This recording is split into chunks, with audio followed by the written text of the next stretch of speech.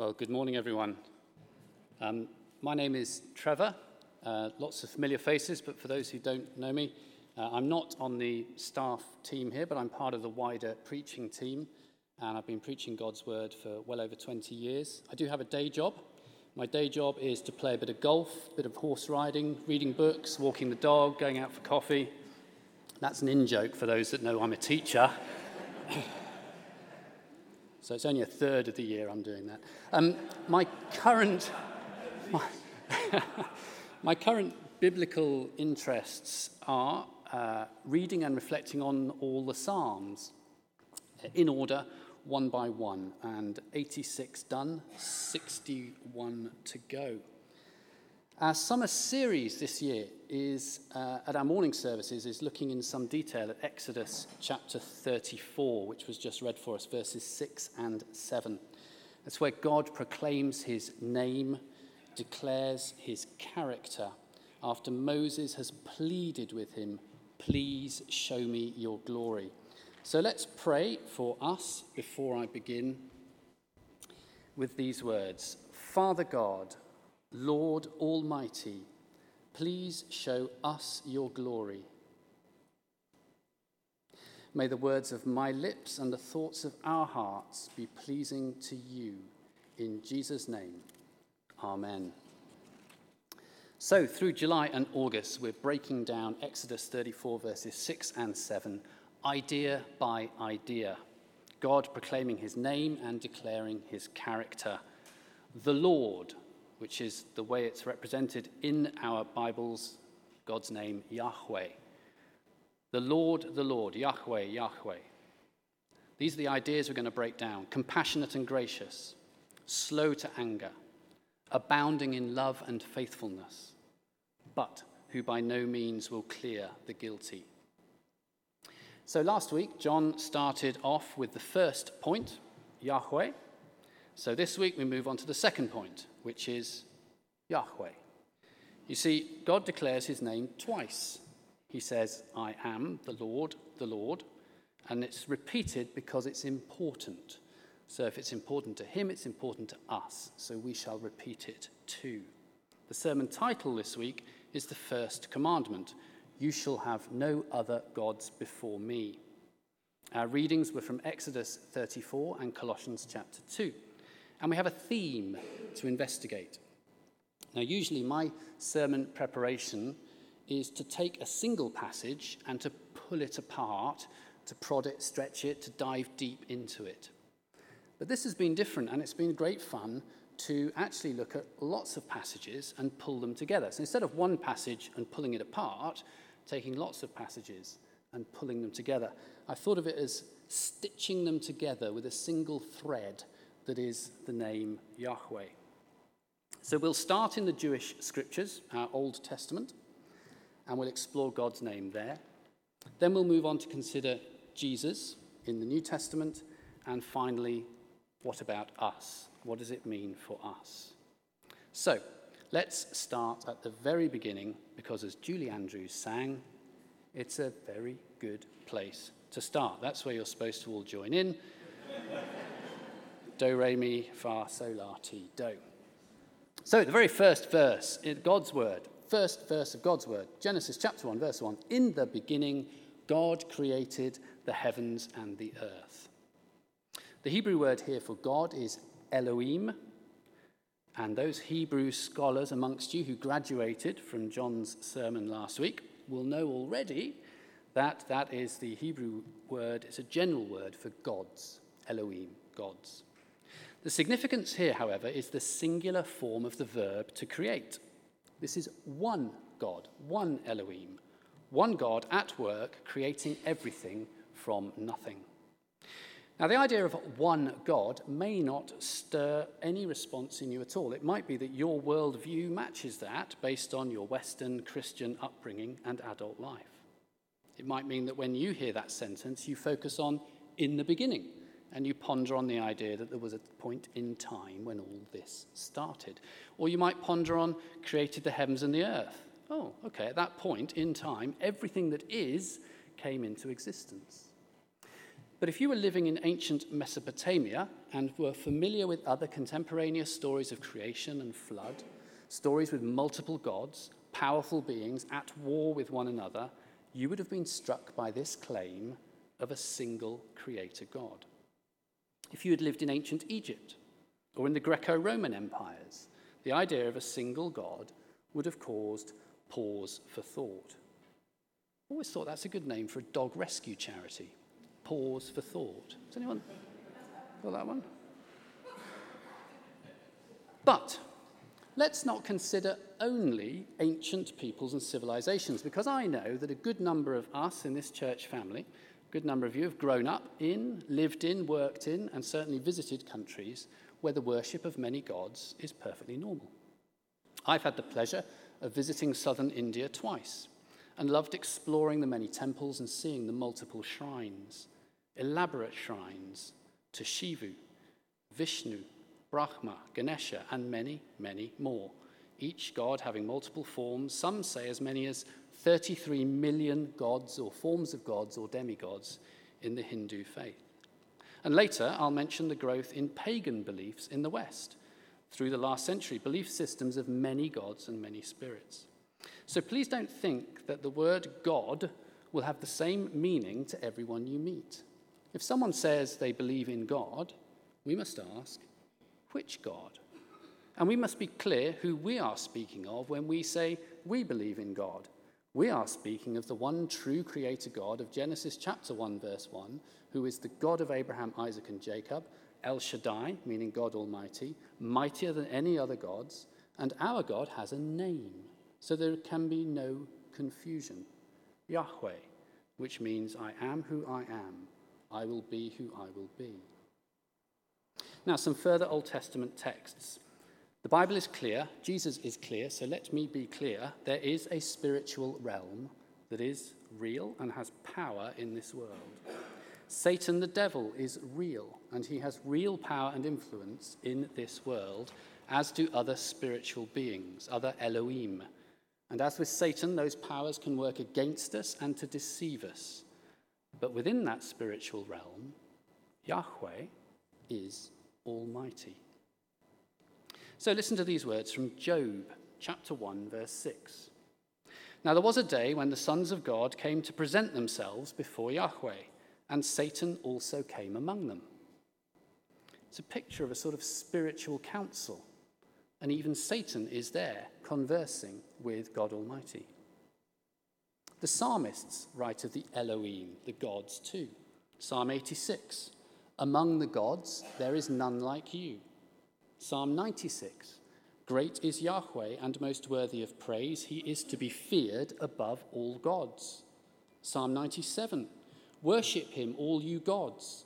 For you, Yahweh, are the most high over all the earth. You are exalted above all gods. Angels and demons are real. But like us, they are part of creation, far beneath Yahweh. But they have power. Listen to this from Daniel chapter 10.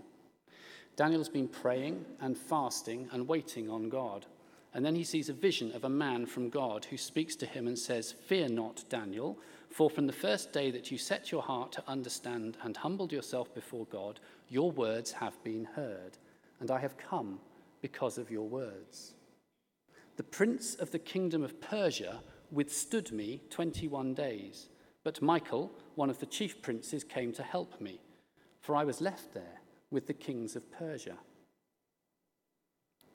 The prince of Persia, a spirit seemingly having power over a geographical region and over the rulers of that region.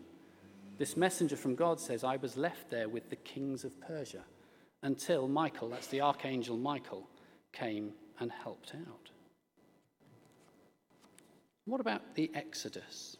Moses and Aaron leading God's people, the Israelites, out of slavery in Egypt to a place where they can worship Yahweh in freedom.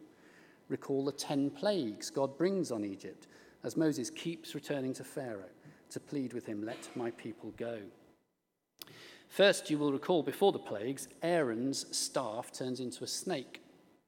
Then the plagues follow, water into blood, frogs, gnats from dust, flies, Guernsey's having that one at the moment, livestock die, boils from ashes, hail, locusts, darkness for 3 days, and then death of the firstborn. While on the face of it, these may seem a bit random, historians and commentators have made credible links between each one of those plagues and a specific Egyptian god, up to and including Pharaoh himself, who was worshipped as a god. Yahweh is greater than Hapi, the god of the Nile, Heket, the god with the head of a frog, Geb, the god of the earth, and so on, Isis, the goddess of medicine, Ra, the sun god. You see, Yahweh is to be feared above all gods. While we would rightly say those Egyptian gods were false gods, same as we would say about Zeus and Aphrodite and all them there on Mount Olympus, same as we would say of Shiva and Ganesha and so on, we can say that there are spiritual powers at work which lead humans to ascribe that power to false gods. Note that Pharaoh called his magicians, and they too turned their staffs into snakes. They too turned water into blood. They too brought forth frogs. How could they do that? Only then, perhaps, does Yahweh bind the demonic powers, as after the second plague, the magicians can no longer match the miracles. And they tell Pharaoh, this is the finger of God. They recognize the power of the God of Moses and Aaron, Yahweh, exalted far above all gods. On Mount Sinai, when God spoke the 10 Commandments to Moses, he said, I am Yahweh, who brought you out of Egypt, out of slavery. You shall have no other gods before me. Worship Yahweh and Yahweh alone. His name is a declaration of who he is, and it distinguishes him from all other gods. Israel's failing was often to worship other gods alongside Yahweh, not always to drop him altogether. But still God said, no, I have a name, I have revealed myself by name, you worship me and me alone. Okay, you might say that's all academic. It makes sense for those ancient peoples dwelling cheek by jowl with those who worshipped false gods. But is that relevant to me here now in Guernsey? Well, yes, it is. So let's look briefly at some episodes in Jesus' life which reinforce those points about other gods. Then we will consider us here now.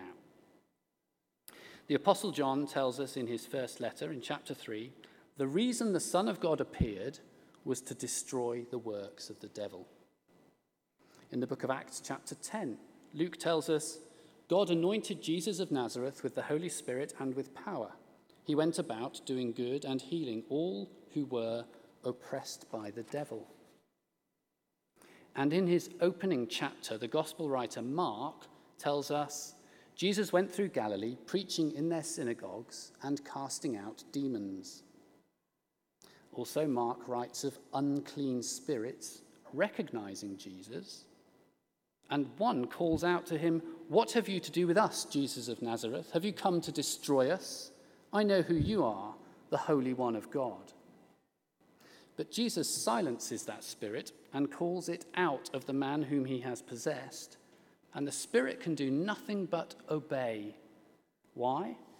Because this is Yahweh himself commanding them, he who is to be feared above all gods, all Elohim. And you will know other Bible accounts, I'm sure, of Jesus commanding demons. The herd of pigs springs to mind. Remember also, Jesus spoke directly with Satan in the wilderness when Satan tempted him, just as Yahweh spoke with Satan in that opening chapter of Job. Also, Jesus tells his apostles just before he's crucified that Satan has asked to sift them. That's not like a gentle dusting through a sieve of a bit of icing sugar. That's the wild shaking of the wheat being sifted. Satan has asked for permission to do that. But Jesus' prayer protects his apostles, except Judas Iscariot. So let's now look at the Apostle Paul's letter to the church in Colossae, which was read for us. It's on the back of your new sheet, and Julian might be able to pick up here, verse 9. Colossians chapter 2, verse 9 says, "In Christ all the fullness of the deity dwells in bodily form." All the fullness of the deity. Christ and Yahweh, Jesus and Yahweh are one.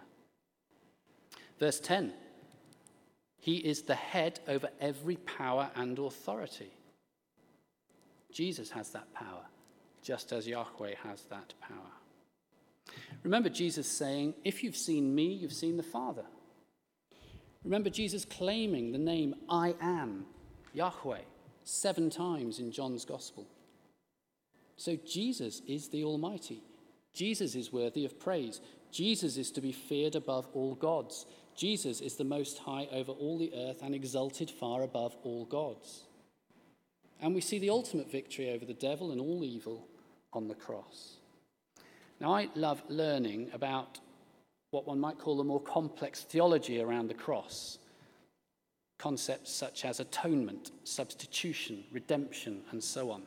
But for today, I want us to return to a simple idea, which was the church's dominant view of what happened on the cross for over 1,500 years up to the Reformation.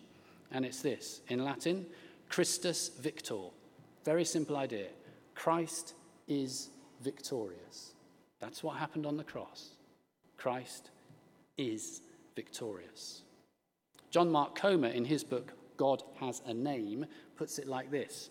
Yahweh has been at war with the spiritual powers of the universe for millennia, and the cross is the decisive blow in his campaign against evil, the breakthrough victory. On the cross, Jesus defeated Satan, his pantheon of wild and dangerous beings, and even death itself. In Colossians chapter 2, verse 15,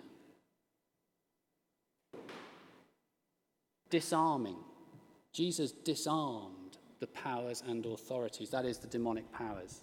He made a public spectacle of them, triumphing over them by the cross. That's a picture of a Roman military victory parade in Rome, parading through Rome the prisoners of war and maybe even the dead king of the country they've defeated or the region they've defeated. That's how Jesus disarmed the devil, powers, and authorities by the cross. Christus victor. If we walk out of here remembering Christ is victorious, our week will go well. So we've looked at the Old Testament, we've looked at the New Testament. So finally, what about us? Where does that leave us? So let's conclude. The one true creator God has declared his name, Yahweh. I am who I am. And he alone is to be worshipped and glorified. We've also established there is a spiritual realm. It was real then, it is real now. But Jesus, who is the fullness of the deity in bodily form, the fullness of Yahweh, he has disarmed Satan, his princes and his demons, so they have no hold over us. They have no power over us, we who are in Christ. But whilst the war is won, the battle goes on. Those Elohim, those other gods, are still active in the world today. People are ascribing demonic spiritual powers to false gods day in, day out. Satan has successfully convinced many that spiritual battles are the thing of fantasy fiction, horror films, or the Marvel Cinematic Universe. Do not believe that. Satan has successfully convinced many that pagan gods have power in their lives through witchcraft. Wicca is one such movement, which spread through Britain in the last half of the last century and continues to grow in the United States and Europe. The hippie trail of the 60s and 70s brought Hindu ideas with their many gods into European paganism. Be careful of fuzzy boundaries between eco-activist groups and the worship of Mother Nature as a goddess. There are pagan organizations worldwide, and you will find pagan hospital and prison visitors under chaplaincy services. This quotation is from an NHS website from the west of England under their chaplaincy services. Pagans understand deity to be manifest within nature and recognize divinity as taking many forms, finding expression in goddesses as well as gods. This, friends, is the devil's work, giving credence to false gods, to Elohim, and taking hearts and minds away from Yahweh, the one true creator God. And I haven't even mentioned universalism, the idea that all gods and religions are just different paths up the same mountain leading to the same summit, nor have I mentioned atheism or humanism, which are well argued by articulate speakers and leaders. False, false, false. But time's ticking on, and I must end. So, have no other gods before Yahweh. Remember, Christus Victor, Christ is victorious. And Julian, if we could just put up verse 8, Colossians chapter 2, verse 8. Let's take this instruction from Paul personally and corporately. See to it that no one takes you captive through hollow and deceptive philosophy, which depends on human tradition and the elemental spiritual force of this world, rather than on Christ.